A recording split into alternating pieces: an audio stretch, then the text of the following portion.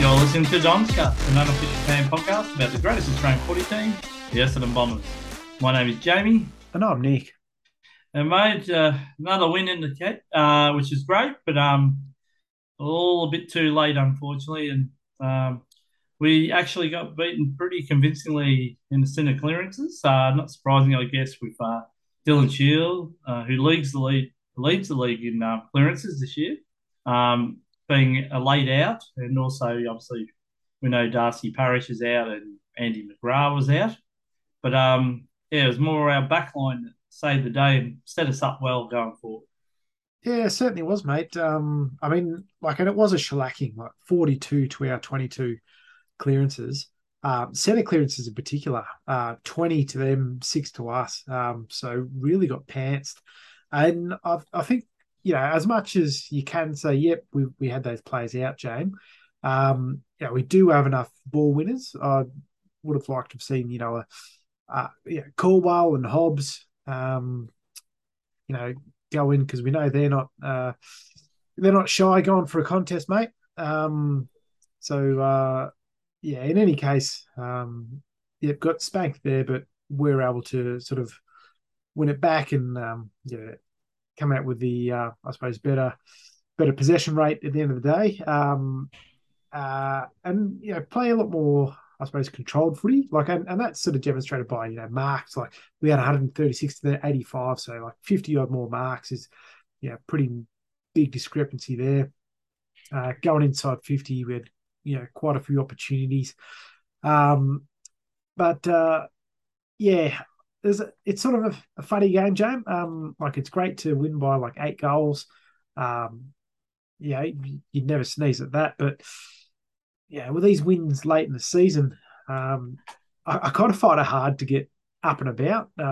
As sort of negative as that sounds. Yeah, but I think you're always at a hiding to nothing when you play bottom of the ladder, Yeah. and you really can only lose when you have that because you win by 10 goals even. They'll say, well, you expected to do that. Mm. The only way you can feel fulfilled is if you win by probably 20 goals or 100 points or Mm. whatever. But for us, it's more the style of play we've been playing with. This is poles apart what we were playing early in the year, which was just horrible football. Yeah. And every time I listen to the players, we've stripped it back, with uncomplicated things, Well, why was it so complicated? And why did it take so long to realise, hey, this isn't working? Because some of the rubbish we had to put up with, the first half of the year was pretty much unbearable.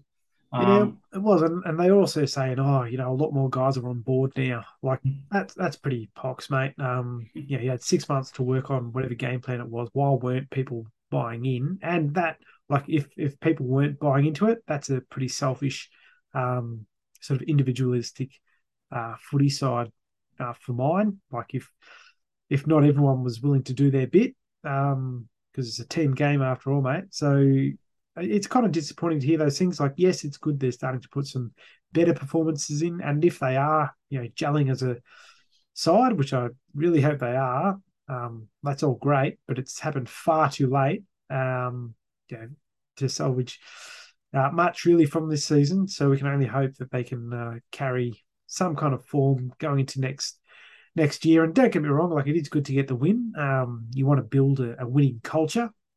Um, but it's just I guess after the whole year, I think I among many other Bombing fans are feeling a bit like where was this at the start of the year?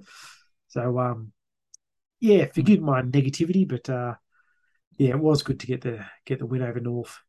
yeah, that's right. Look, it's good to win. That's the thing about Essendon. We don't do anything really great, like even tanking.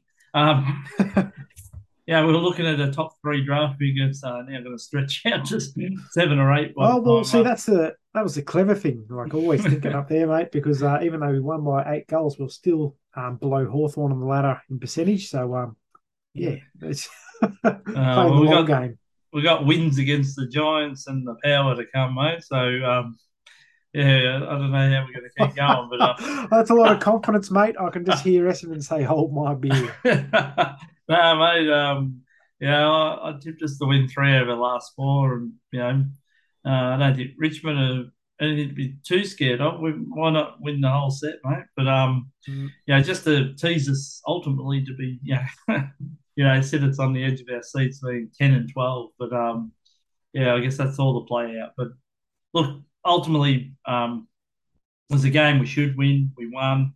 Um, a lot of it was, you know, as I say, from the strength of our back line, through the backs of Mason Redmond, Brendan Zerk-Thatcher mm, continued his great form. He's been fantastic down there, mate. yeah, And then the run of Hind, Kelly's really been stopping the smaller forwards.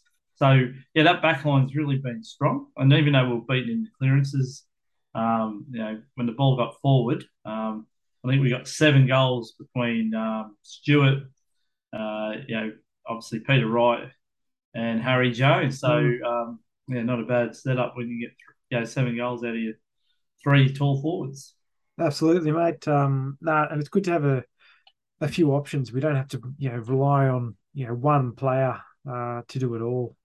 So when they're chiming in with a couple each, Stringer bobs up with five, and it is good to see a larger range of guys, and obviously Zachy Merrick got on the scoreboard as well, so which is fantastic. And with regards to Zerk-Thatcher, mate, look, if he can keep this up, I'm more than happy to admit that I was I was wrong. Because he has played really solidly, mate. Been And momental. Like I reckon he's been great. Since I think that Sydney game really convinced me. He came of age in that game, mm, really stood up when it counted. yep, Um, but no, I think all in all, um, you know, one of our big signings, mate, or potential signings, looks like it's gone through, the things that not going to happen. With Angus Brayshaw signing on with the D's. yep. But if we can add a few nice pieces, mate, there's no reason why, we can't climb up the ladder next year. But, I think currently what's really standing out to me is we'd love a crafty or speedy Aboriginal goal sneak, mate, with the Mm. Anthony McDonald Tipwoody obviously announcing his retirement much earlier than we anticipated. But I think looks like we've got a few potential ones coming in, with the Davy twins, and I think that would really set up our forward line even better. Yeah, I've got to hope for that. I mean, I personally feel like they're quite slight. So it'll probably take them a while to get AFL ready in terms of their bodies. But it would be good to have that sort of excitement coming through. So yeah, while it's you'd love a Brayshaw, and obviously we're sort of sniffing around a few options, going after Dunkley again, and all the rest of it. It is good we're at least asking the question. I'm I'm pretty happy. It seemed like we asked the question to Jones, and he politely declined and decided he wants to join the Bulldogs if if that vaccination thing comes in for him. Personally, I like it was good we asked the question, I guess, to suss out everyone. But if we were bringing in a 30-odd-year-old defender, that'd be taking away games from your Zach Reeds, your Zerk-Thatchers, and all the rest of it. So I guess we've got a bit to look forward to, in the off season. But and I guess you do look at our list. We've got a lot of real good young talent, so that shouldn't be lost as much as everyone might say, bloody hell, that Nick's a bloody negative bugger. I do fully acknowledge we do have a lot of really good young talent on the list, but it's up to the coaches and everyone involved in the footy club to develop that talent appropriately. And certainly if we can add some electric forward craft, that'd be an absolute winner. But that's a little way off currently. Yeah, But all I the will play say outs. that seeing Menzie play on this game, I think he showed a little bit. Yeah, he did. Yeah, that bullet pass to Stewart, I think it Yeah, was fantastic, and yeah, he had a real go. So, you know, that's the kind of player we should have been using our sub on, mate. If you know what I mean, like a mm. dynamic player who can come in and have an impact. Yeah, and So get 10 possessions in a half of footy, mate. Which yeah, is that's right. So that's what I mean. Like it's the yeah, roll the dice there. But mate, we're gonna have a special guest today. We're gonna have Dan Eddy, who's a historian and an author who's written many books, many associated around the Essendon Football Club, but also other sporting teams and obviously other sports. But uh, Dan is really to be admired. He's released so many non-fiction books in such a short span of time, and he's keeps a Facebook page, mate. And when he's on, we can ask him about it. But on every day, he posts whose birthday it is of the of previous Bombers players and current Bomber players. It's really interesting. He goes right back, right since the club started. So, many are accompanied by a photo. He apologises to the players in 1897. They didn't quite have the photos there. But, yeah, many players have pictured and, announced their birthdays. And it's a really nice post to see today. yeah, that'll be brilliant. I mean, it's a great get, James. So yeah, good on you for reaching out to Dan Eddy, and yeah, thank him in advance Mm. for coming on, which is fantastic. And hopefully, our listeners will enjoy the break from listening to us just gob on for a while. Yeah. But it'll be great to hear the insights of Dan Eddy. So no, good get, Jane. All right. Well, let's get into the analysis of the game quickly, so we can get into our interview. So, mate, what did you expect before the game started? Were you expecting a big win? You obviously heard about Dylan Shield being out. Mm. Yeah, what did that change in your thoughts towards the game? Yeah, I guess for mine, it looked like an opportunity for us to try some new blokes in there. Got like a chance for blokes like uh, Caldwell, Hobbs to get in there and have a bit more proper center bounce time. But also, it gave the opportunity for Archie Perkins to come in. And I did worry whether he was coming back a bit early into the AFL. I'm sure the club would have, liked to, hold him off for a little bit longer because, coming back from injury, you never know how much they're going to. And I think he only played the half of footy in the VFL the week before. So, I think definitely from the night he was better from the run, but definitely wasn't up to his normal sort of high standards. But it was good to see him out there. But in terms of the actual game itself, Essendon's got a pretty consistent vein of form in allowing those teams that we should beat comfortably into the game. So I guess the thing I wanted to see was us be able to shut down those challenges and actually win and win comfortably. And I will say that the boys did that eventually. I think North really came at us pretty hard, like they were playing pretty aggressive. Blokes like Zerha were cracking in pretty hard. Anderson, I thought that battle between Anderson and Kelly was fantastic. None of them given an inch. So, I guess it was on us to show a bit of composure.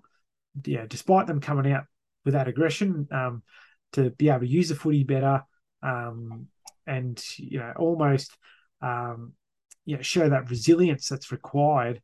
When the whips start cracking, and I think overall we did that. I think our ball use going inside 50 was still left a bit to be desired, mate. But overall, you couldn't complain with what happened on the night. Yeah, and the game started, and we had Jake Stringer kick the first of his 5 goals. Mm. And from where I was sitting at first, I thought, oh, the North players rushed it through, but Jake celebrated. I thought, well, he knows he can't fool the goal umpire, so he must have thought he got a boot to it. He'd give it a crack though, surely. So obviously he went to the score review, and quite clearly he did get a bit of his foot to it, mate, after the North player touched the ball.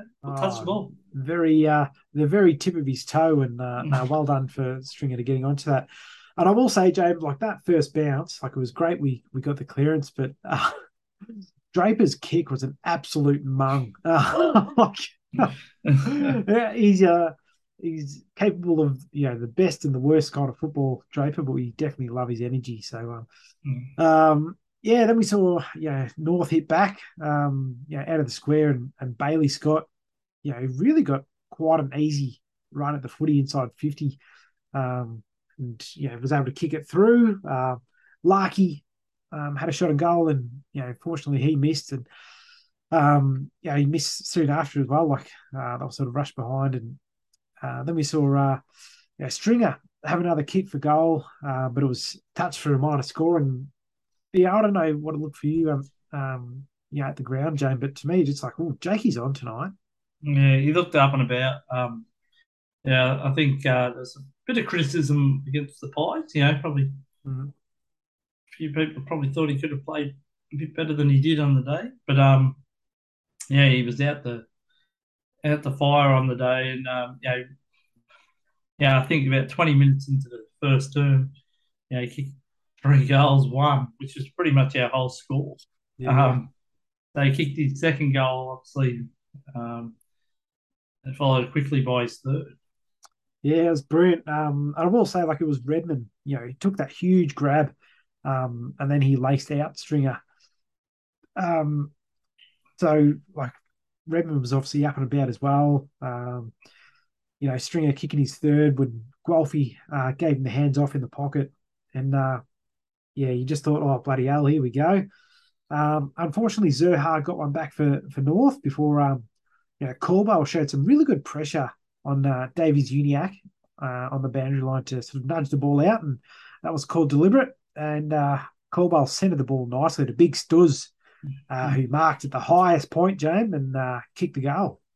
Yeah, welcome back, James Stewart, and playing up forward too. So, which is a different setup to what we've had all year.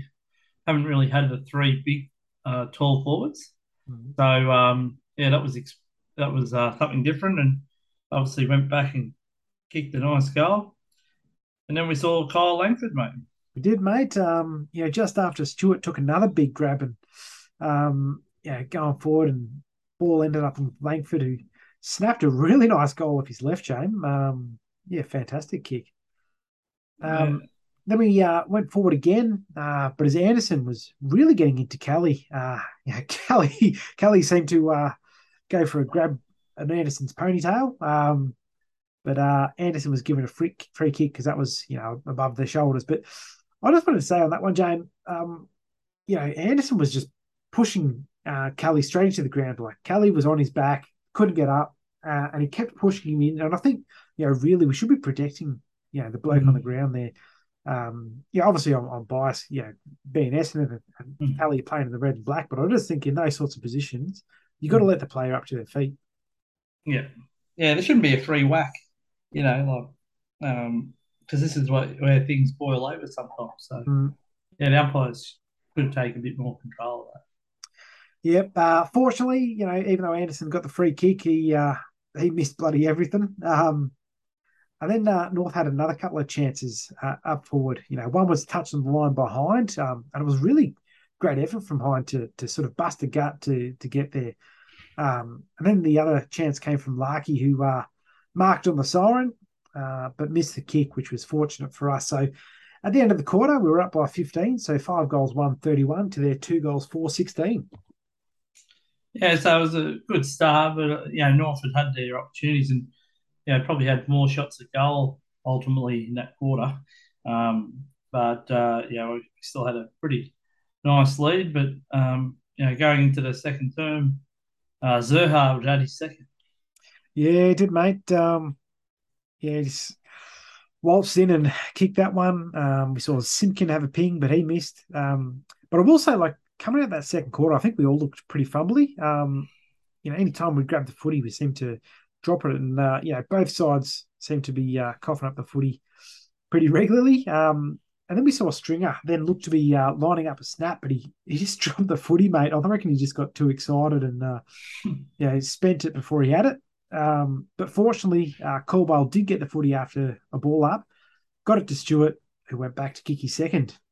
Yeah, and again, it was paying dividends playing that, having that third tall option for goal. Even though they weren't all on the ground at the same time, they seemed to be rotating the second forward with Peter Wright, and would be going. Harry Jones would have a spell, and then James Stewart would come back on. Mm. So we were rotating him through, but it was proving to be, we were proving to outsize North, especially going forward. But again, North would answer pretty quickly afterwards. Yeah, that's it. I mean, we were pretty fortunate with Zerha and Goldstein having shots on goal but missing. But and Snelling gave away 50 metres for not standing on the mark. Pretty obviously had a brain fart. To basically give North a goal there. But I will say before that, James, we looked to be having a nice run in the middle before Langford handball to Perkins in the middle of the ground. And I think it was just that lack of gameplay from Perkins. He just dropped the handball. Like it wasn't one at his toes or anything like that. It was straight towards his chest. And unfortunately, North pounced on it. So I'm sure he'll clean that up. I've got no worries about that. But those sorts of mistakes can cost you. But then we saw Redmond again taking some nice marks down back, and he released Hind, who burst through to pump it inside 50. And this time Harry Jones got up and marked and kicked the goal. Yeah, good goal by Harry. And after that miss against Collingwood with our last shot at goal last week, I'm sure he would have felt some relief being able to steer it through the big sticks. Absolutely, mate. And then we saw, Redmond, really use a bit of ferocity. He tackled Zeeble with the footy. He dropped it, but that wasn't paid, so he went again. Now this time, I think he might have taken Davis Uniac, James, and that tackle was rewarded. We went forward to Stringer, who marks just outside 50. Unfortunately, his kick was short, and we ended up with a minor score. But I just thought it was fantastic work from Redmond to, his second and third efforts there. North then rushed through another point for us as we kept attacking before Hobbs hit Perkins right on 50, who released Redmond, who came through and pumped the goal. Yeah, it's a common sight these days. They give the hands off to Redders as he's running towards goal, and a bit of unawareness from North there. I'm sure that the good side will be looking out for that. But North were quick enough and slammed that home. Did, mate. We went forward again, and with the ball inside 50, Draper got pretty excited and threw it on the boot. And I don't think he had any awareness of where the goals actually were, mate. But somehow he managed a point. Our next score came through Perkins, who looked to be running in. He could have really run in all the way, you reckon, James? Yeah. But he sort of kicked from 25 out on the angle and missed. But you'll sort of take that from Perkins. He'll dob them more often than not. And then we saw Durham go for a great run, go on the wing, and he delivered to Snelling, who hit Stewart in the pocket, and he smartly centered the footy to Langford, who kicked the goal. Yeah, 2 goals to Kyle Langford in the first half, and again, he's another one who was a bit down against the Pies. So I'm glad he responded with second goal. Yeah, that was good. But then towards the dying end of that quarter, Zerha got up to kick his third, but we ended the half up by 23, so 9 goals, 5, 59 to North's 5 goals, 6, 36. Yeah, and it felt like one of those games where it was a bit ho-hum, like we've done the early work, got in front, but that second quarter was pretty even. Like, I think we won it by about 8 points, and I just thought, oh, this is going to peter out. Probably end up winning this game by about 4 or 5 goals. But I was hoping that we'd address a few things because we were getting beaten badly out of the clearances, mate. That was something that was really evident. And as I said, with no Dylan Shield, McGrath, and also Parish. Um, and even though Hobbs and that are developing, you could see North had the ascendancy there. Yeah, you could, mate, and certainly it started that way in the second half as well when we saw Zurhar launch one from 50, and it looked to be on target, but Redmond got a fist in to rush it through, which I thought was absolutely great stuff from Redmond. North then had another couple of chances, but just couldn't capitalise before finally Martin used a bit of pace, mate, to get onto the footy, and he gave the hands off to Zeret, who snapped the goal. Yeah, nice to see Zach get on the scoreboard, and yeah, he was causing a bit of havoc there. He was running really hard, and I take my hat off to Zach Merritt because he didn't have much support in terms of experienced leaders there in the midfield. Yep. So he took it all on his shoulders and did a great job. He did, mate. Then we saw both sides just scrapping for a while before Stewart went for a mark. Wasn't able to take it, but followed it up and was able to sort of knock it away. And he picked it up to handball to Guelphy, who snapped it through. And I thought that was just fantastic. Few efforts from Stewart there. But unfortunately, Anderson got one back for North very soon after. Then Zerk Thatcher shut down a certain Mark to Larky.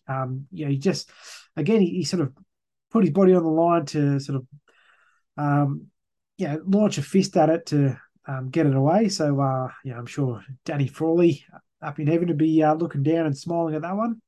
And from there, we went forward and Stringer hit 2 metre Peter inside 50, and he marked and kicked the goal. And Stringer sold some candy there, mate. It was fantastic. He grabbed the ball and just dissected through the North, players buzzing around him, and then just hit up Peter Wright beautifully. Yeah, it was great stuff from Jakey and 2 metre Peter. And then we saw Zeret hit Snelling just inside 50, and Hind called for the footy, but this one was confusing for me, mate, because he actually called for it on the wrong side for a right footer, and we know he doesn't really have a left leg, when kicking, and he coughed it up, mate. A bit bemusing there. I suppose his excitement got a bit ahead of him. And then as North went end to end, again, it was Zerk Thatcher that read it better than anybody else. And as the ball sort of floated inside 50, he was able to, at full stretch, mark it to save another scoring opportunity for them. And I thought that was great work from Zerk. Unfortunately, there we saw Zurhar mark it about 45 metres out to kick his fourth to keep North in it. And that's where we sort of noticed, Menzies had come on. He was subbed on for Caldwell. Caldwell had, I think he copped a bit of a calf complaint.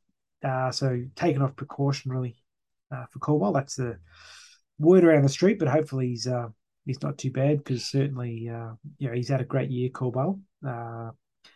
Menzies got his chance. And I thought, Perkins then showed some nice poise to assess his options when he had the footy, and he centered the footy inside 50 to 2 metre Peter, who again took the mark and kicked the goal. Yeah, and Peter Wright is a good player to have set shots at goal usually. We'll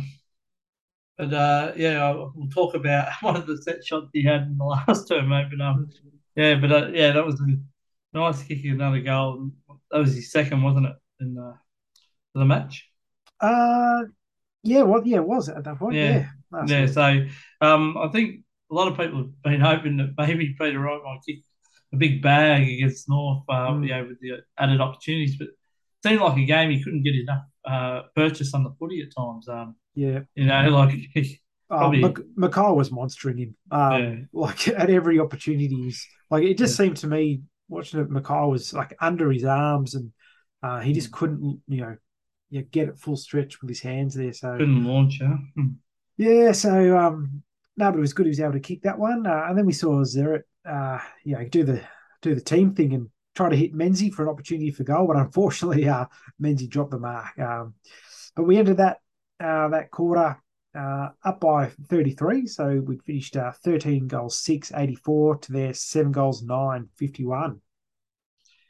Yeah, so it looked like we'd done enough, mate. To get a win, but with Essendon, you've got to make sure you see it out. 'Cause, yeah, we don't do the predictable sometimes, but Mm. um, yeah, we had a quick quick snapshot at a goal, I believe, in the first 20 seconds of that quarter. But Yeah, well, Stringer came steaming through, and really he was open inside 50 and could have run it a bit more, but Stringer being Stringer, he went for glory, but this time no good. And our next entry was botched as we got a bit handball happy. Just sometimes you just got to take the responsibility and have the shot. And then we saw, Merritt have to snap one quickly. It was hemmed in right in the pocket, so just behind there. Before Menzies showed some real class to win a 50-50 ball just outside 50 and turned around to nail an absolute worm burner to Stewart, who marked out in front and kicked the goal. yeah, there's a bit of class there. He's pretty dynamic, Joey Menzies, and that was a beautiful kick. And James Stewart went back and kicked his third goal, mate, which was a great return. Certainly is, mate. We then saw Merritt again kick inside 50. We saw McDonald just panic. He was holding Stringer, who got the free and kicked his fourth. So, very happy boy, Jakey Stringer. And then there was a great play, starting with Redmond, who intercepted down back. In their 50, he kicked to Merritt, who released Durham, who kicked a beautiful kick to Draper. I don't know if you heard that footy as he released a kick, James.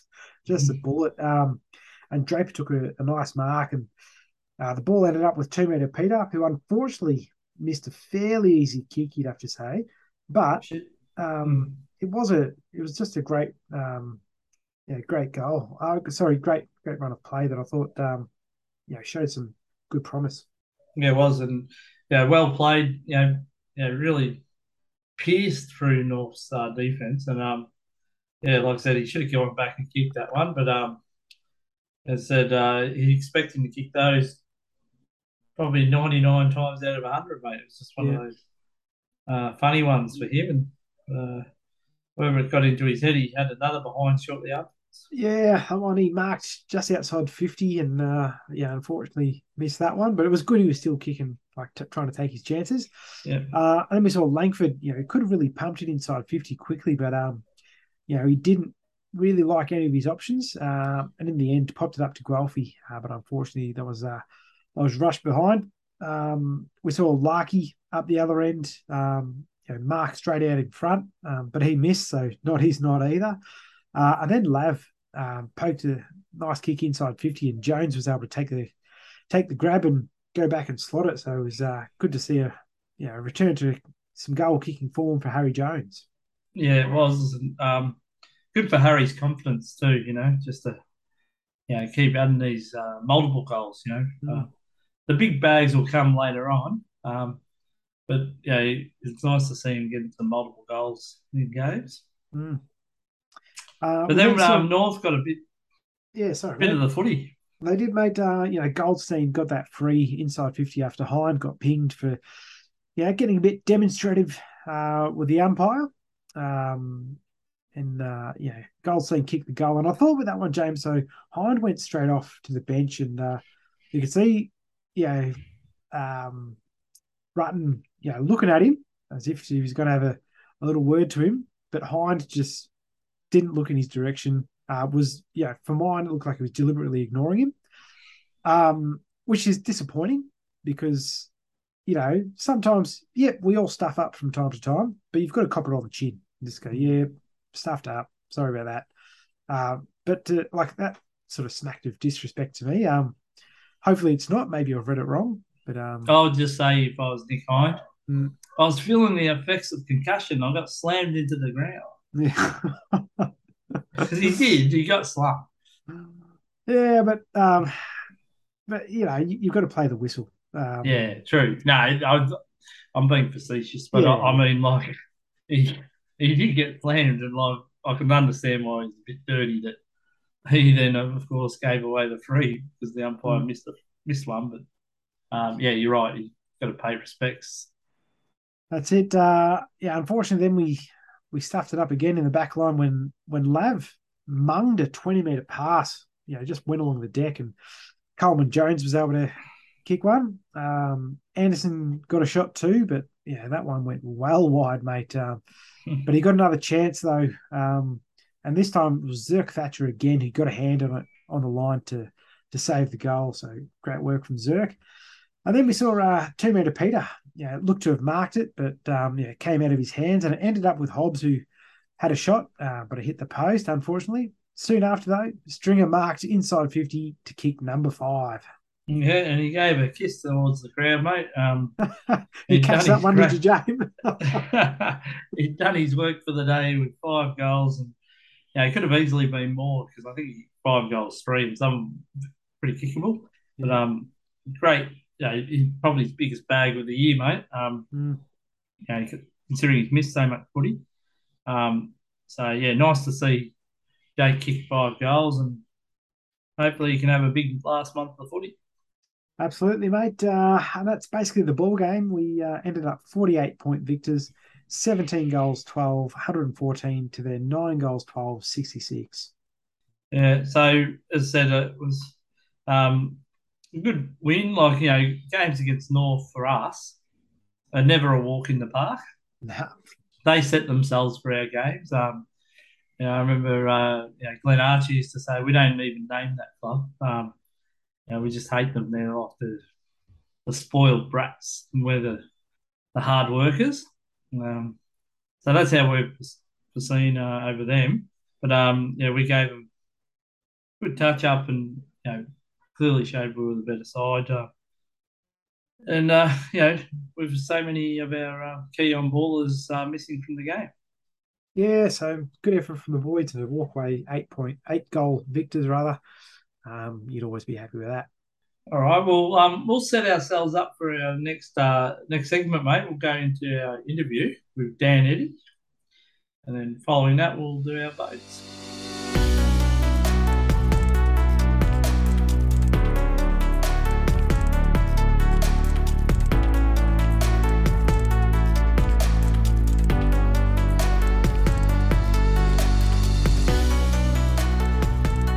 And you're listening to Don's Cast, and today we're very lucky to have Dan Eddy join us, who's a club historian. Would you call yourself, Dan?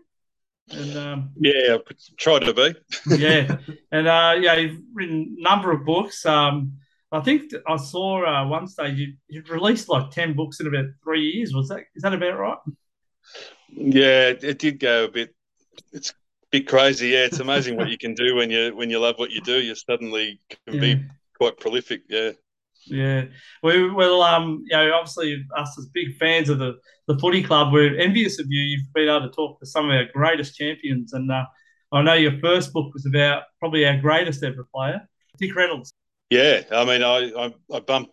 I was always a big footy history lover just from a young age. So I was reading on Essendon, but on every club just as a kid. And when I was 15, we lived up in the country, and Mum took me and my 3 siblings down to the grand final parade in 1996, and heard he had just won the Brownlow, so that was pretty cool. And then walking back through the mall, and there's this elderly gentleman in a trench coat just sort of walking on his own, and no one recognised who he was, and it was the great Dick Reynolds. And I rushed up, and I wish we had camera phones back then, but I at least got a little autograph off him, and that sparked my interest in the great man. And from then on, really, from 15 onwards, I was fascinated in his life, and I just every time I go into a bookshop, sorry guys, just got a little guest here, but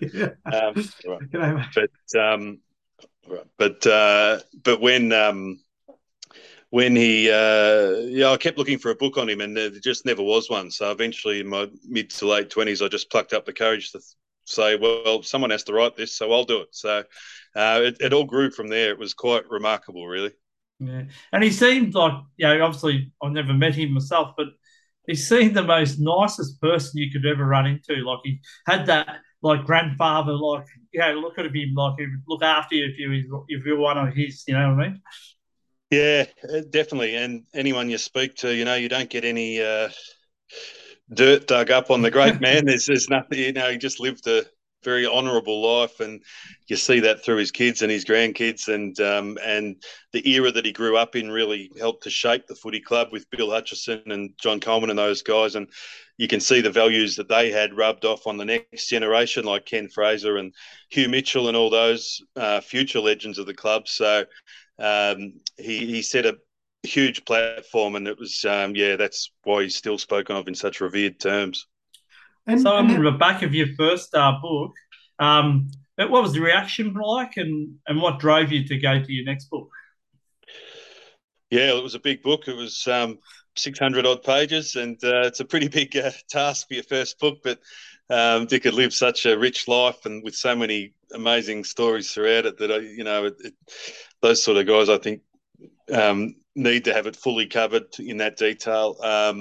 So I finished that, and it was well received, and I had some nice feedback, and I got the bug for it after that, and I approached Peter Hudson, the great Hawthorn man, and we started the journey with him because he'd never told his story, and that only just finished. I'd only released that this year, so that's the longest term project I did. Dick took about 4 years, and Hutto took about 7, but in between I was able to tick off a few other ones, including a couple of other Essendon ones. So it's just been amazing what doors have opened up since I just took that plunge with the first book. That's brilliant. And what's your background with regards to following the Essendon Football Club, Dan? Like, how did you become bathed in the red and black?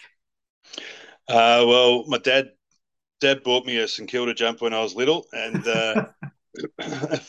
fortunately they were struggling in the 80s. So when I started primary school, everyone in the schoolyard, if you wanted to make mates with the young guys there, they were talking about Tim Watson and Michael Long and these guys. So I quickly realised if I wanted to fit in, I had to follow a different team. So that probably started when I was maybe 9, or until then, Dad thought he had me won over, but it didn't happen. And then obviously they play in the 90 grand final, and then they start to come up with the Baby Bombers. So after that, a bit of success, and the teams talked about, and they got so many players that attract you to the club. I was won over then. They went, Dad was not going to have any luck getting me back. And the boy you just saw in the background, Ernie, he's now copping the Essendon treatment. So hopefully my bribery pays off there too. Well, Dan, let me tell you, I've got a daughter. I've got 3 daughters, but they all barrack for the Bombers. But I've got one daughter that's gone to the footy every game since she was 4. So we go every week, and she's never seen us win a final. But I've taught her loyalty. Nothing else, she knows that. That is the tough thing, isn't it? You can lose the kids during a barren era because it's not cool to be in the classroom if your team's at the bottom all the time.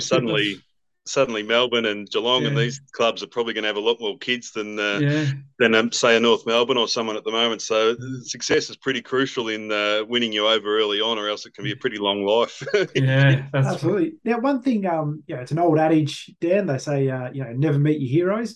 But obviously, that's been part of course from writing your books and being involved in the docu-series and the interviews with all the players there, which has been absolutely fantastic insight for us as a fan. Really enjoyed that. I think that's been really well done and well supported by the club. But how's that been for yourself, Dan, to actually sit down with your Tim Watsons and guys like this and just chat footy? No, it's been a fascinating, particularly the last couple of years with preparing for the 150 years, and I was involved with helping to bring the great documentary to life. So that was pretty amazing. And, so I was working with Neil Kearney and a couple of people at the club as well. And we were, so I got to see how Neil, who's a very experienced interviewer and producer, how he did his thing, which was great to see as well. And they'd record the interview for the documentary and then walk next door, and I'd record the podcast with them on the same day. So it was a pretty cool experience to be a part of that and to help, just help advise with some historical knowledge. And, the more recent staff members at footy clubs probably aren't as in tune with, they may not have grown up Essendon people or Hawthorn people or whatever. They just, it's a job. And so it is important, I think, to have people in the background just advising them on stats and figures and names. And so that's been pretty cool just to be a part of that. And and then the podcast. That was my idea, doing the podcasts, and I was wanting to get them all filmed, like this in a way, just so you could see the banter back and forward. And I think there's times in there I refer to pictures that you can't actually see, unfortunately, but I thought we might have been able to do that. But hopefully down the track I can do that. But the feedback's been really good, and just to sit across, you're right, to sit across from a McGavin Wanganeen, who I grew up just loving, and to meet these guys and just realise that it is okay to meet your heroes sometimes. They are actually good blokes or good women, and it's great to actually be a part of that and to get some of their stories down on tape, because and that's one of the great things about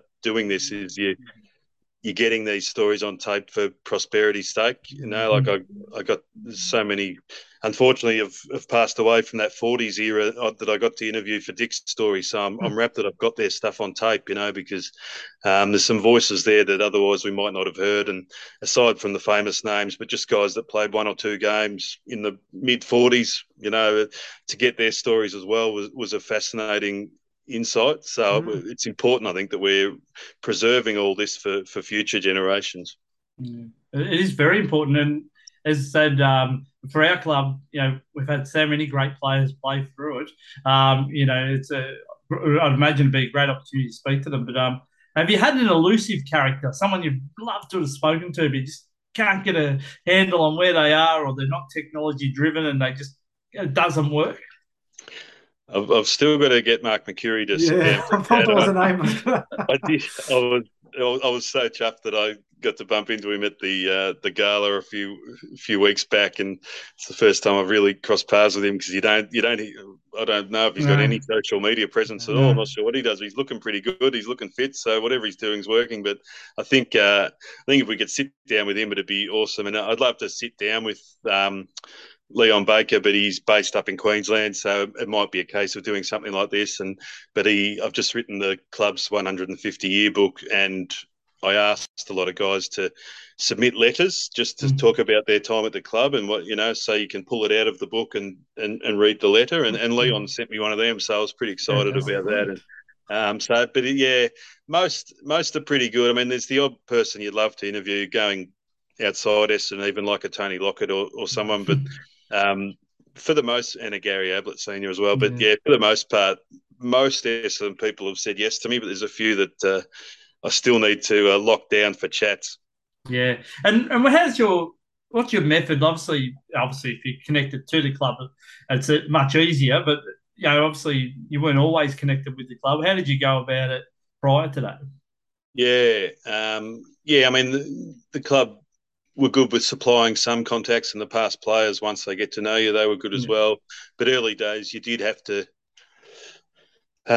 You'd contact someone, you'd get a contact, and then that might lead to, oh, mate, you don't have this person's number, and it just starts to flow on from there. And certainly once people know, the word gets around that a teammate's spoken to you and they've told their teammate, and suddenly you're able to ring them, and it sort of flows on from there. And that helped me a lot. And but getting those initial ones and making those cold calls was pretty daunting. I'm not the most outwardly social guy, so to actually ring someone out of the blue is a challenge. But I think when you love what you do, you just you find a way to get past that anxiety and do it, because it's worth it once you're there. But it can be a bit of a challenge. But I've been lucky, I mean, Dick Reynolds, you'd ring and say that you're writing Dick's story, and people were more than happy to talk about him, so you didn't have any issues of don't want to talk about him. Or I've probably, of the hundreds of interviews I've done since, I've probably only had maybe two people that have said they don't want to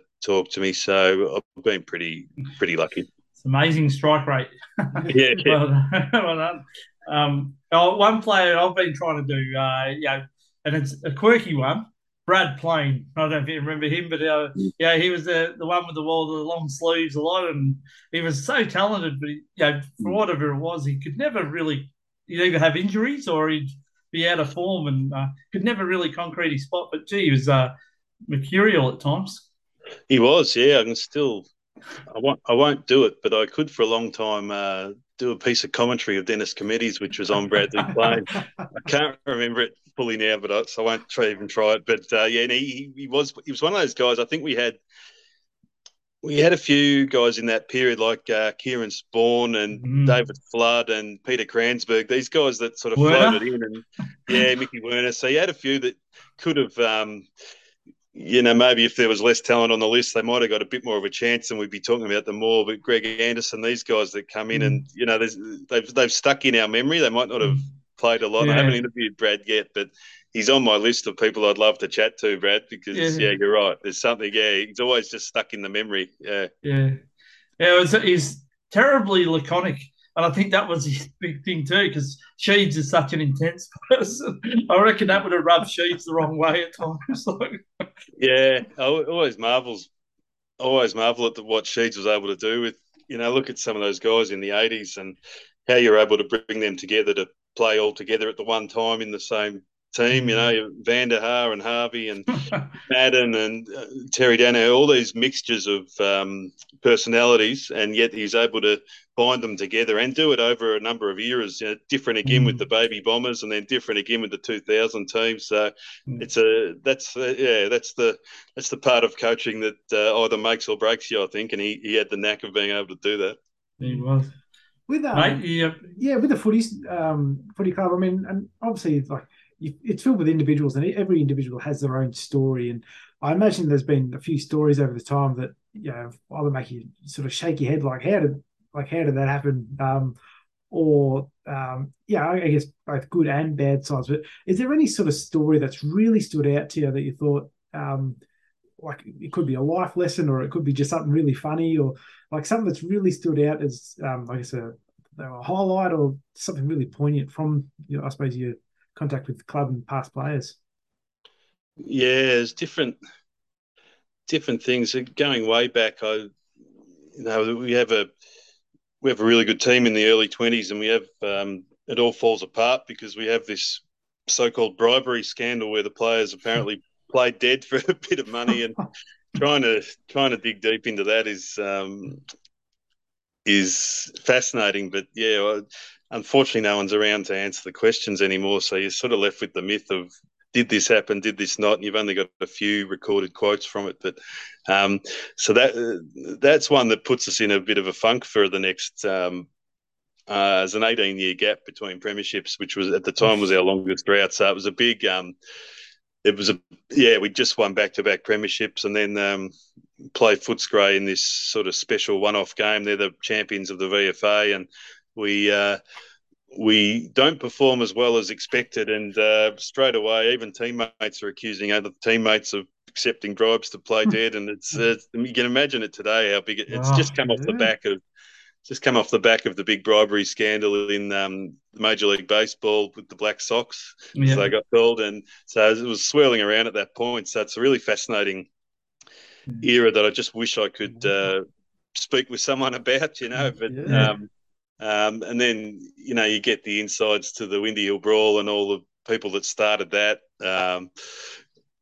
So I've spoken with a few from that, whether they were part of it or whether I spoke with Des Tuddenham was the coach. He reckoned he was off in the rooms. He didn't see it, but he would have been right in the middle if he could have. And Simon Madden's in the stands, and he says he's just starting out and he's just played reserves, and he's thinking to himself, geez, they want me to come and play senior footy. This is where you got to play. I don't think I can do this. So wherever I can, I try and get those first-person accounts because, it brings those factors to life, whether it's the John Coleman era and what could have been with his knee. They reckon he could have come back, and the club didn't want to cough up for the insurance, so he thought he better stick to his pub. You look at that and think, geez, surely they could have been £100 or something and got him back in it. So I love those stories. Yeah, it's there's lots of them, and it's each era has their own bits and pieces. You look at the what ifs. You look at Kevin Sheedy's speech after the '83 grand final loss. He just tears shreds off everyone in the room who sort of celebrating because the reserves have won the flag, and Sheeds has come from Richmond where they win every year almost. So he's used to success, and he doesn't like what he sees, so he tears shreds off them. And I spoke with Greg Sewell, the president, who said that he had no idea that speech was coming, and it jolted the room a bit. And But so they win 84, 85, probably on the back of that, because they realise they have to go to another level and be a bit more ruthless. So, yeah, there's a lot of turning points in club history, good or bad. And I'm fascinated in both. I do try to tell the bad or the disappointing as much as the positive, because it all shapes what club we are today. Just going on about that speech after the '83 grand final, I was reading. I can't remember if it may be in Sheed's book.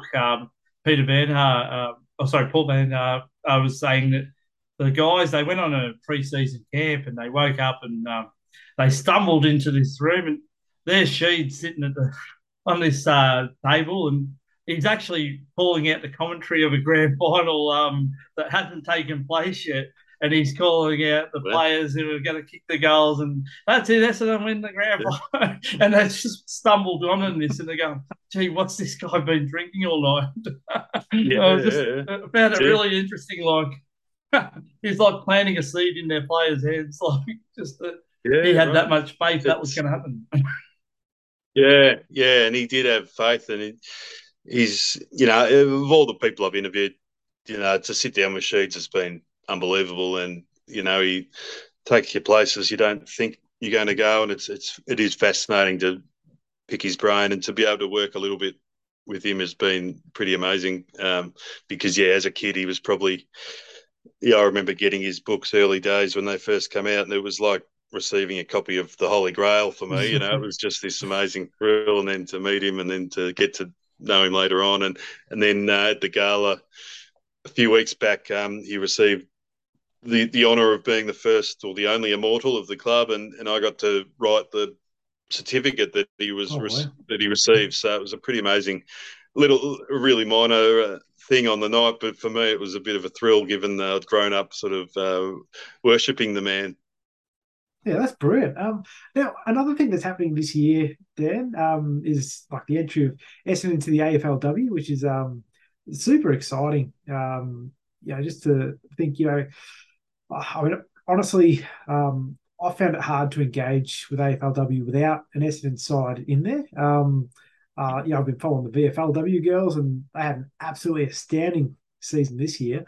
But obviously with your links to the club and whatever, would you have any plans to look after something there with the inauguration of Essendon's AFLW side?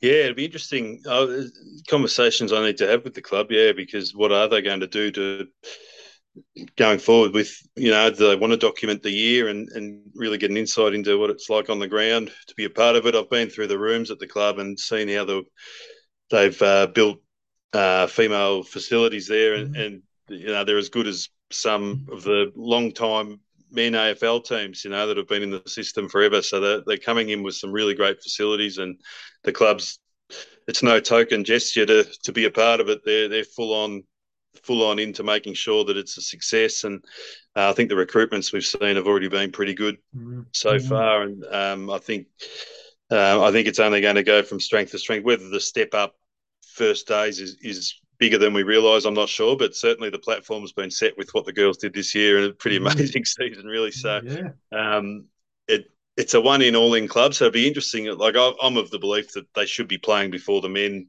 All the teams should be it should be the same weekend. Play before the men's game. Get the pre-game thing happening like years ago. Hopefully that happens one day, but then it'll really feel like it's a joint venture, won't it? But as a starting point, they can't be.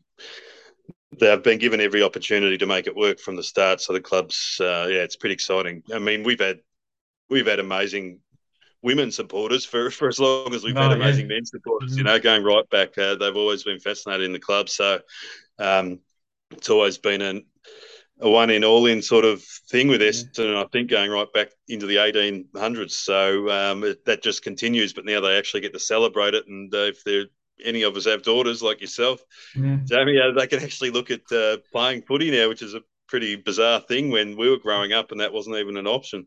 No, that's correct. And I guess, we're interested, like, have you got any plans for any other Essendon book other than obviously this one, about the 150th year? Have you got any coming up that we can look out for? I'm hoping, I'm just speaking with Xavier at the club at the moment, just to see if there's a couple of other projects I can work on that, might give me some inside access and get a bit more of an inside account of what goes on over a season. We'll see what we can do there. We've worked really well at Richmond recently.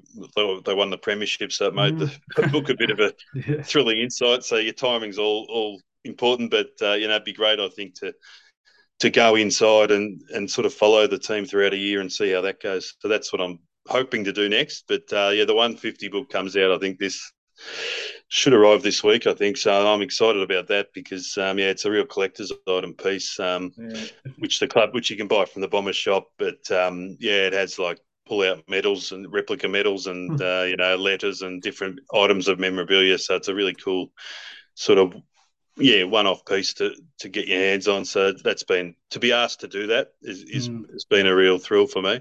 Were you able to get Job's medal back? Yeah, working on it. I'm planning a mission to Mr. Cochin's house, and I'll just work my way in there. It was good. It was good at the gala the other night. Paul Brasher asked certain people to stand up, and you got the other Brownlow medalists in the room to stand up, and they got an applause. And then when they sat down, he said, "Righto, Job, stand up. You're the 2012 Brownlow medalist," and he got a massive ovation. So internally, we know he won it, and we know he didn't do anything wrong. And I must admit, I don't think I would have been running up to receive the medal after it was handed back. I thought that was a bit interesting, but we're all different, I guess. But I just think you might have just left it and said, "No, thanks, but no thanks." But, So there's certain people it will be advantageous, and I guess that's what these were. But I think as I said, if they can make any claim they want, but we know that Job is an honest person, and so to think that he did anything disingenuous, it'd be very hard to cop. Maybe we're biased because we're Essendon, but I mean, Job is like that anyway. Wouldn't matter who he played for. But he's one of the most honest and admired blokes going around. So he'd be the last bloke that would do anything wrong. One book I'd love to see, Dan, that you cover someday is the game that we break the finals drought, mate. I think that'll be really telling. You could go back to the one where we won against Melbourne back in 2004 and just, timeline the depths that we had to go to rebound back up. Wouldn't it be great if it's in the coming years, like maybe in the next year? That would be nice because it's been a long, long time. And, my friends of other teams, they're quick to remind me, when was the last time you won a final? And it gets up your goat a bit. Yeah, it makes you feel a bit old. When I don't know if you guys were there, but I was there. I was there. Yep. Yeah. And you thought, well, and then we nearly beat Geelong the next week, and he just got done there. So you look at it and think, and I ask guys like that from 2000, I do ask them, how do you, it must have seemed incomprehensible that what happened in 2000, 2001 could suddenly be the end of it. It's hard to put your finger on that, but you're right. There's so many stepping stones along the way and decisions made, good and bad. And obviously I think we were on the cusp of something good before what happened recently. So I think I felt Hurdy was the one thing that coaches need is the total admiration of the players that they'll run through brick walls for you. And I thought he had that. And we had a list building that I think was going to break the hoodoo. I know we got pipped by North Melbourne there, which was a game we probably should have won. And the couple we got flogged in as well. But I just thought, with Goddard there, and the list was really building. They were coming into their own the right age, and I wish we could go back and just play that next couple of years because I think we might have broken that streak, and then who knows what might have happened after that. So hopefully this year is a bit like Geelong in 2006 where they went backwards to go forwards, and Richmond did it in 2016 as well. I'm hoping that we've now turned that corner. We can get a bit more talent in, but we've got some great kids there. So Yeah, hopefully there's a book to be written soon, mate, on the fact that we can delete that Twitter handle that someone had. Yeah, that's only 6,900. Yeah. And like, what do you think of as a fan? So away from the author side, like as a fan, how have you coped with the frustration of this year? Because that first half of the year was pretty hard to watch. Because low scores, we're playing unimaginative footy. I thought, and it was pretty hard to sit there and be patient. Yeah, it was. I think the shock after what we saw at the end of last year, I think you just thought the natural progression was we were going to be right in the mix. So I think even internally, I think that's been the shock from everyone. The fact that we, on paper, I guess, we everything seemed to be tracking in the right direction, and the kids, I think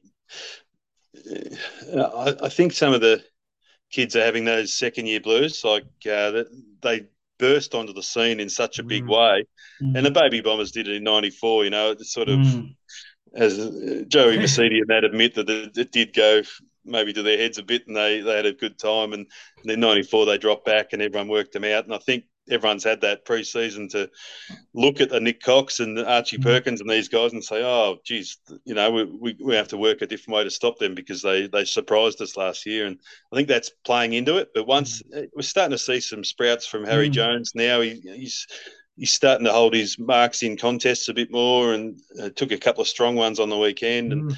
And I think now that they've got that extra one and then next year's pre-season as well into them, that bodes well, I think, for where we're going. We might need to bring in a couple of other big bodies. The defence has worked overtime. They've had a real crack, haven't they? But maybe undersized at times, and sometimes the ball movement coming in was pretty fast. So that didn't help an undersized backline. We would have loved a Mick Hurley out there just to add as another big body, But I see some good stuff, so I feel good going forward. But it's certainly. Yeah, I was hoping celebrating year 150 that it'd just be all bells and whistles. It never is that way, but you just probably thought it's going to be a bit more up and about early. And we just couldn't get over the line a few times, and there was a couple of shockers, and suddenly you're behind the 8 ball, and then everything starts to happen. The media's onto you, and supporters are getting a bit agitated. And but thankfully we've held the course, and you just get the sense that maybe it's turning. Hopefully, so yeah. And lastly, from me, and then to you, Nick, just as I spoke about, you've got a Facebook page, mate, and under Dan Eddy Books, and if the supporters are out there, they can follow your page. Is that correct, mate? And they can actually see whose birthday it is each day.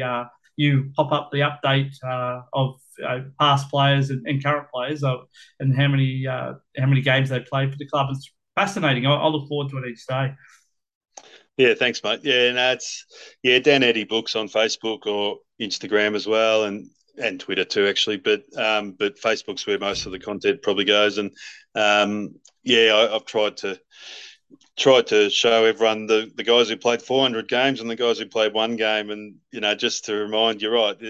Even when I go through, I think, oh yeah, forgot about him, or it is amazing. And I've covered the whole 1897 to current. VFL, AFL era, and I've tried to incorporate the VFA guys when I know their birth dates, and so it's been fun. It's been a bigger job than I expected. I thought I'd be able to just throw a few names up and put some birth dates out, and that'd be all right. But it's a good hour of my morning, so my son's pretty tolerant in the morning when he gets his brekkie, and then Dad's got to go and do birthdays for the next hour. But it's been good. The feedback. I know some of the past players have said, thanks, mate. Now you're reminding us who our mate's birthday when it is. So it's been good for them too. But and a few, I've had some families contact me and say, oh wow, I saw you put Dad's deceased or whatever, and you've put his name up there, and so we're really appreciative of that. So that's been really nice to hear that. It's been good, and you can follow me on there. And if anyone has any photos or stories they want to share, they can do that. That'd be great as well. And always looking for more information and more photos. I try and dig up as many photos as I can. I get access to a lot of the ones at the club, but sometimes there's families or, there's the odd team photo that's missing over the years, just here and there. So you don't have every player from every year there. Sorry about the noise, guys. But yeah, so you don't have, so it is a bit hard, but I've got most of them. But yeah, if anyone happens to know someone who played or, and you've got a photo, send it through via the Facebook page as well, because it'll just help me to bring the club's history to life more as much as possible. My dada. Right. Sure is. Brilliant. Now you've been super generous with your time, Dan, and really appreciate that. I could talk footy for hours with you, but being respectful of your time, just one last question. So, you've briefly sort of said, I think we've turned the corner, and as negative as I've been at times over this season, I do see that we've got a really good bunch of young players, particularly under the age of sort of 23, 24, like a really good list of young blokes coming through. Where do you see Essendon, over the next 2-3 years? Do you reckon we'll break that hoodoo?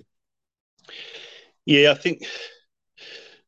I thought this year we'd push it. I thought we'd go close. So that's been the shock. But I think the lessons we'll learn from this year, we're still learning them with the Collingwood game the other day, late in the game when we probably should have iced it. And lessons like that, I think, will bode well for next year. I mean, I'm sure Ben Rutten and team are going to be sitting back watching what Collingwood's done this year and say, well, no one gave them a chance, and they're winning all these close games that we just keep thinking they're going to lose. So that's, and they've probably got a couple more senior leaders that have got it done a bit more than us. So it's fast tracking those leaders, I think, is the key. And that's, we want to get to the stage where we've got Luke Hodge, Jared Ruffhead, Jordan Lewis, Sam Mitchell, all able to just call the shots when chaos breaks out. And I don't know whether we've had that yet, and that probably comes with time. And Dyson's probably got to do a bit of it himself. And Andy McGrath's been in and out of the team, but I thought he'd probably go to the next level as a leader this year, and maybe that's next year. Zach Merritt's starting to emerge in that sense. So I get the feeling that if this group sticks together and the lessons are learnt enough from this year, fingers crossed that it's only a year or two away from that first finals win, and then who knows where we'll go after that, So, good. He's eating an apple, so my parenting's paid off. So, healthy choices. Yeah, that's it. It doesn't happen too often, but no. All right, buddy. So I think that's the next step, and I don't think it's far away. I know we keep thinking it, but it just feels different to mid 2000s or the darkness of those few years ago. So something feels like it's different. I hope that's not just my Essendon bias saying that. I don't know. You look at the list of kids and you think, geez, we're only going to go up because there's some, Zach Reed's played a handful of games. He's going to be fantastic once he gets even this much fat on his body. He's going to have a lot of fat there. But, he was brilliant on the weekend in the BFL too, by the way. He was. He needs to be playing seniors, but we haven't had a lot of big bodies there. I know we brought Jake Kelly in, but again, he's not a massive body, so he does his role, I guess. But Aaron Francis probably hasn't come on, and that would have been a nice, hard, tough body to have if he could have been in there. And then Hurley, obviously, and then we lose Hooker and those guys. So we're sort of playing catch up. But as we know, with any great era that comes through, with like the Hawthorns and that, once they get those 30, 40, 50 games as a group together, things go well in another direction. So I think we're on the cusp. I hope I'm right. And next year we might be able to push for a top 8, and who knows after that. Bertie, will sit tight and be confident, AJ. And I look forward to reading your last book, or your next book. Sorry, Dan. The drought is over. Yes. That will be a great read for all Essendon fans. But thanks so much for joining us today and being so patient with us. And we really enjoyed listening to you. And good luck with your next adventures. Yeah, I appreciate the support, guys. Thanks again for the tolerance. I know it's a bit of a challenge sometimes, but I do appreciate the support. Yeah, if anyone has anything they want to share, just reach out. And happy to hear about Essendon stories or see some photos or whatever it might be. And hopefully there's a few books coming out in the near future. Thanks so much, Dan, and have a great day.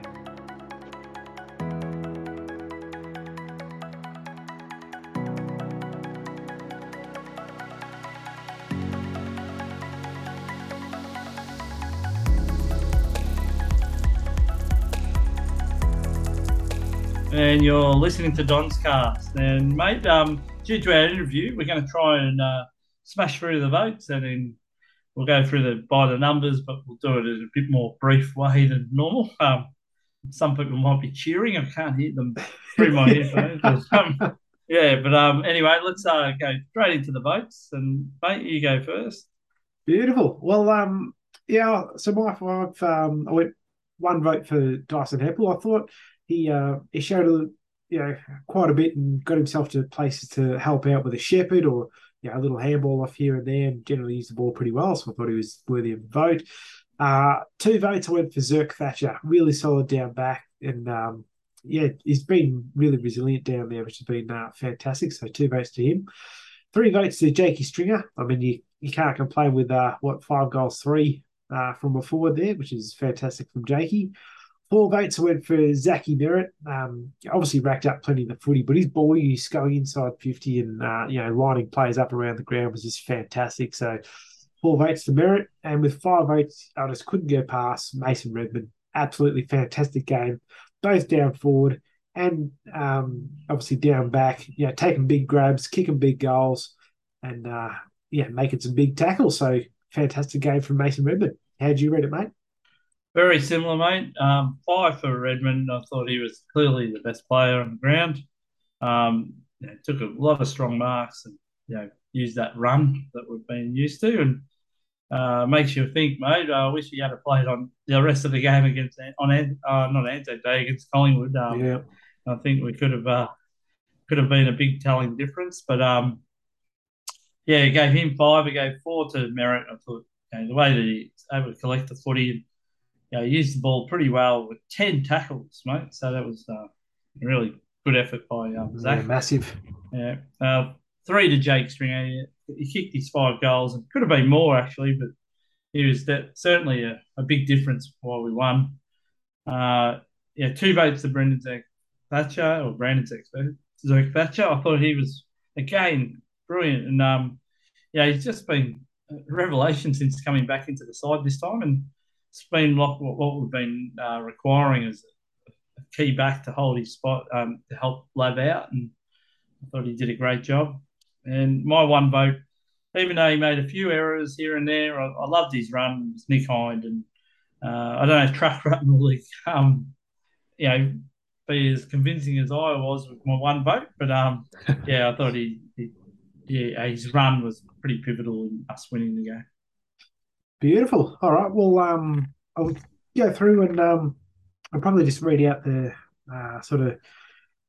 top lot that I've got here, as opposed to going through everyone that's got votes. So I'll go from 16 votes onwards. So 16 votes apiece to Jake Kelly and Archie Perkins, 18 to Jaden Laverty, 27 to Sammy Draper, 40 to Peter Wright, 44 to Nick Martin, 54 to Darcy Parish, 57 to Nick Hind, 59 to Dylan Shield, Mason Redmond with a 65, and out in front with Zach Merritt is 81 points.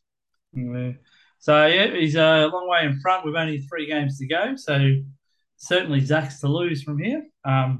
It's been very interesting the way the votes have been going. And, I think early days, I don't think anyone saw Zach Merritt coming on to be leading by this much, but he knows how to eke out a season, that's for sure.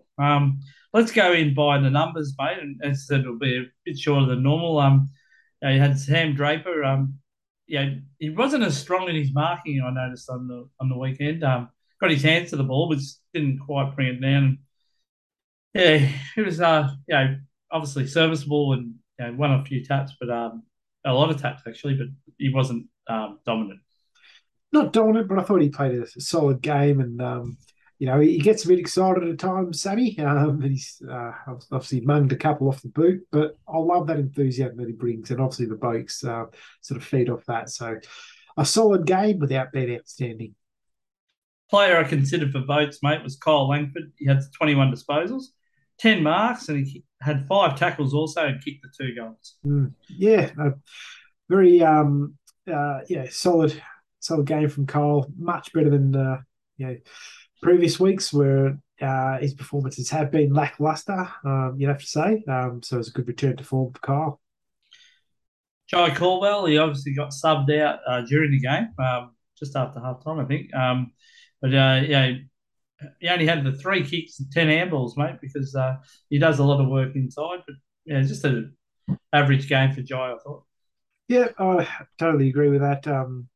He does in and under stuff, so it's not always that noticeable stuff, but he does do a lot of running to present options all around the ground. So hopefully he's not out for too long with that injury.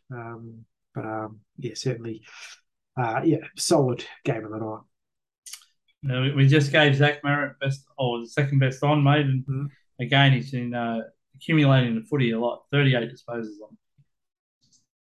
Yeah, it's a 10 tackles that really impressed Jane. Which is fantastic. So, great work from Zach. Just so consistent all season, I'd say. Yeah, Ben Hobbs got more opportunity in the midfield and racked up 17 disposals, 3 tackles, and like I said, it wasn't his best game, but he's certainly getting minutes in midfield. Yeah, and it's fantastic. He just goes at it like a bull at a gate. So loving his development, James, and he seems to have a lot of confidence at the level, which is just great to see. So, solid game from Ben Hobbs.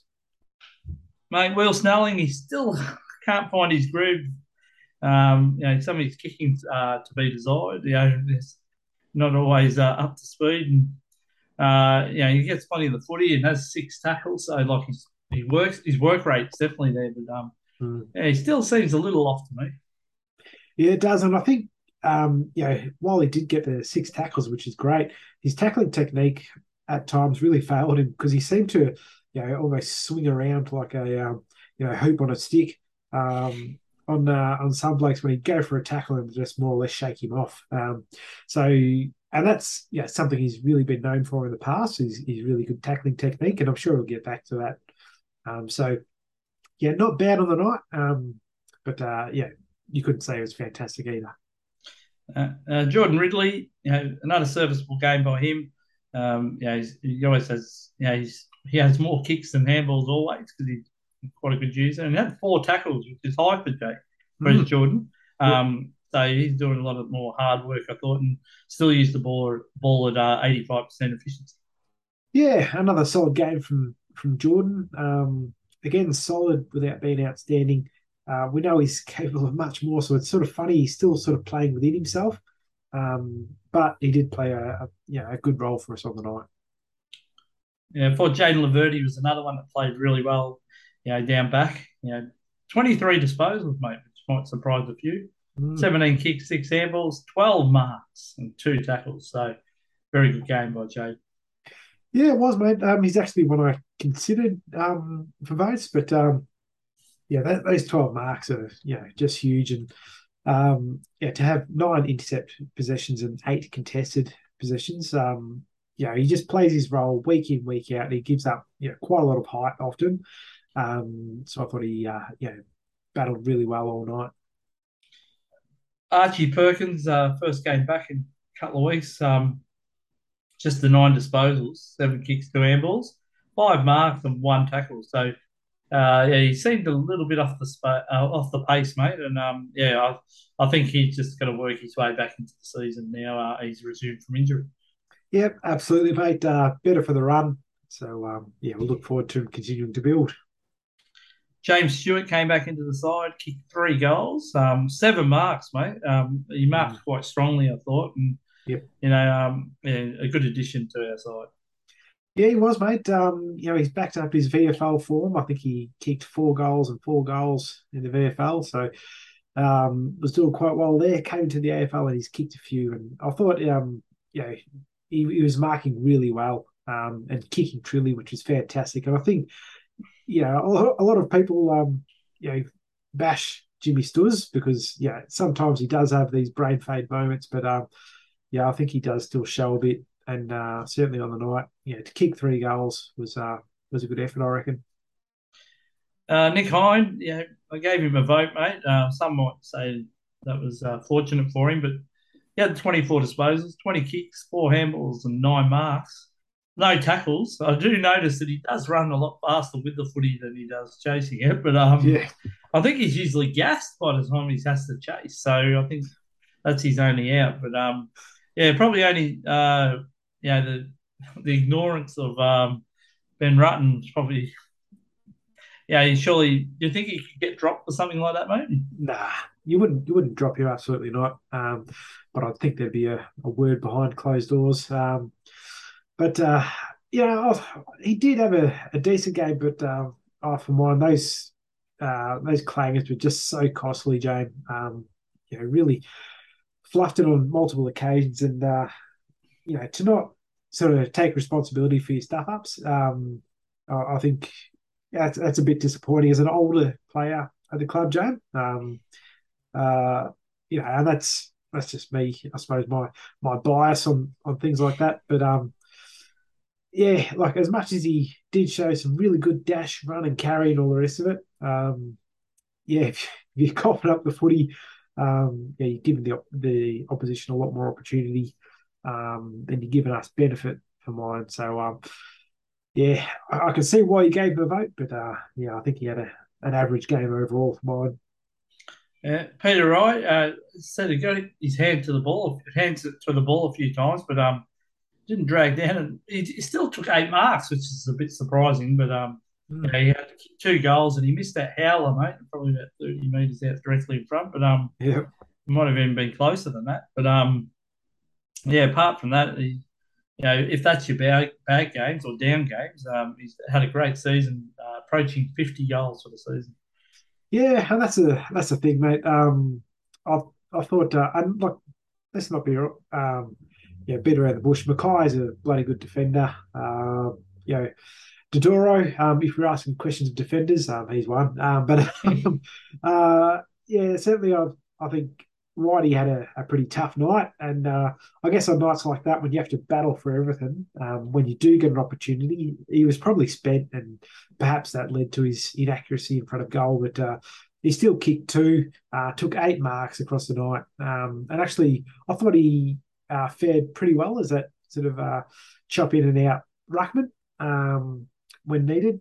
So I thought he had a solid game. Yeah, without really starring. Dyson Heppel, mate, went the triple double. He had 14 kicks, 14 handballs, and 10 marks. So you gave him a vote, and I can see why, mate. A couple of times he turned the ball over, but yeah, he works. His work rate is definitely there, and he definitely tries to lead the way as captain. Yeah, he does, and I think just his ability to get other blokes in the game on the night was really good, and actually use the ball really well on the night. Went at 92.9%, which for Dyson Heppel, that's pretty good going. Yeah, out of 28 disposals, I'm remembering. So, no, I thought he had a decent game. So, well done to the skip. And Sammy Durham, he works so hard. Again, he couldn't add to his tackle count, mate. It was zero. Yeah, So that's one thing I know. We've kind of said that since his inception into the side. Like yep. one thing I think he's capable of because he's a real workhorse. But he needs to add that tackling technique to really add to his game. But he had 8 kicks and 10 handballs and 10 marks. So he certainly works around the ground to provide an option. He does, mate, and that's one thing I really noticed when you know with Durham, he done so many good things, but there was that play when it was either Davies Uniacke or actually it might have been Zeeble running through the middle of the ground, and you could just see Durham lining him up. You thought, oh, he's going to go for a big tackle here, but he went the bump. So the ball spilled, but like really, he could have had Zeeble pinged, holding the ball there. So he needs to really go for those tackles. But look, this is a bloke that will not die wondering for effort, mate. And with those 10 marks, he's shown some really good hands. That bit of speed he put on the wing. And he does have a beautiful kick on him at times. So he's got all the attributes to, be a really good player for us. And I'm just liking what I'm seeing from him.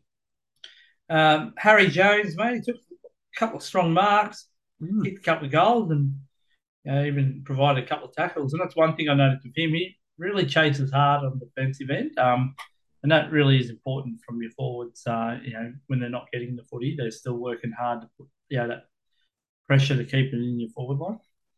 Yeah, absolutely, mate. He's another one. Doesn't won't go wondering for effort. He still does need to, I guess, learn to read the game and all the rest of it.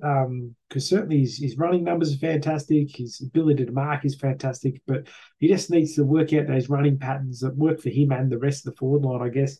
But at the end of the day, he's, as you say, taking those marks, kicked a couple of goals, and I think it would have been easy for a young player, James, after missing that goal against the Pies and went up the other end to lose a bit of confidence from that. So I think it was great from him to line up for those shots, take that responsibility to kick those goals. I thought it showed some really good composure, and I think he's going to be a real player for us, mate. So again, another one who's got another game under his belt, and will certainly look to build over the future. Jake Stringer, mate, kicked 5 goals. We both gave him votes. It's always good to see Jake, kicking a few goals, but 7 tackles, mate. So his work rate was really there.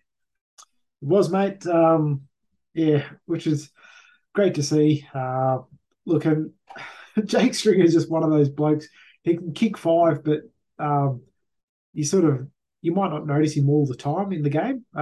It's just, he's a bit of a strange figure like that. A couple of weeks ago, he kicked 4, and you think, he's kicked 4, but did he have a great game? Whereas anyone else kicked 4, you'd go, oh, geez, he played well. And to add those 7 tackles, and he showed a lot of ferocity. I thought, James, he was just on for the night, and that's the Jakey Stringer we know and love. And he said after the game, it was disappointed to have injury, and it's taken this long to get rolling into footy, but now he's there.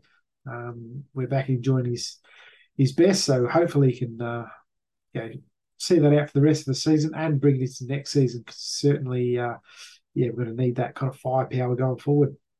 Yeah, Mason Redman, easily, I thought, our best player. Yep. 32 disposals, 25 kicks, 7 handballs, 10 marks, 4 tackles, a complete defensive game, and a nice running goal, mate.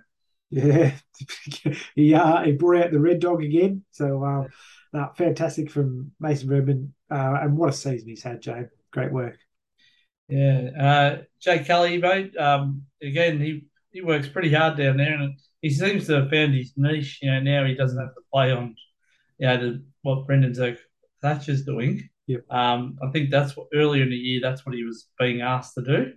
Now he's playing on the right kind of players, and he seems a bit more valuable to us. Yeah, he does, mate. And one thing I really love about him is he's a niggly bugger, James. He gets into it all the time. I wonder where he got that from. Yeah, well, apple doesn't fall far from the tree, does it? But look, he does show that bit of difference, James, that bit of mongrel that we absolutely need. And it's with blokes like Jake Kelly that, you'd have to think other blokes walk taller. Mason Redman and that, like, he's getting his that run back into his game because previously, I've felt like, we've been too nice, James. And it's been said by many that we're a very easy team to play against. Well, when you got Jake Kelly in your face all match, certainly Anderson didn't enjoy it on the night. We've seen other small forwards not enjoying it on the night. Your Camerons and Rankin and other guys like that. He makes life hard, even though he might not win that contest or that battle throughout the game. He does, I suppose, throw the challenge out there, and I think he played solid, but it was more that role that he offered to the team that I think he's sort of valued for. So no, good work from Jake Kelly. Yeah, Brandon Zerk-Thatcher, again, another great game for him. As I said, since he's come in this time, he's really held his spot, and not just held his spot, become a really important part of our defence. Yeah, he has, mate. Done really well, Zerk. Yeah, obviously gave him votes and very well deserved of that. So well done to Zerk-Thatcher. Matt Guelphy, he's another one. His work rate's immense. He was able to kick a goal, and he's not labelled as having any tackles, but I mean, like, he was chasing as hard as anyone out there, and really put a lot of pressure on the North players. He did, mate. And kicked a nice goal as well. Got involved in another one where he handed that one off to Stewart. So he's actually doing really well down there as that sort of defensive forward player there. So liking his work, Matt Guelphy. He's another one who's had quite a good season. Yeah, Nick Martin racked up 17 disposals, which was a bit surprising to me. But just the 3 kicks, 14 handballs, 3 marks, and the 4 tackles. But he's a bit of a link player, isn't he? He is, mate. And I was actually really surprised at his pace at times, James. He showed a bit of toe, which I thought was really good. Like that one where he came out of the sort of back line, to sort of stream past a couple of players. And his ball use was really good. Would obviously love to see him kick a lot more than handball, because he can be really damaging with that. But certainly, he hit blokes in good positions. So liked his game. Massimo D'Ambrosio got back into the side. Couple of turnovers, mate. His kicking can be really good, but a couple of them really stood out to me where he kind of overcooked the footy or actually spotted out the wrong player. But what did you think of his game? Yeah, it was an interesting one, Jam. Because like at times, he showed some good vision and hit some good targets. Other times he might have bit off a bit more than he could chew. But I don't mind that, mate, from a young player. Taking the game on.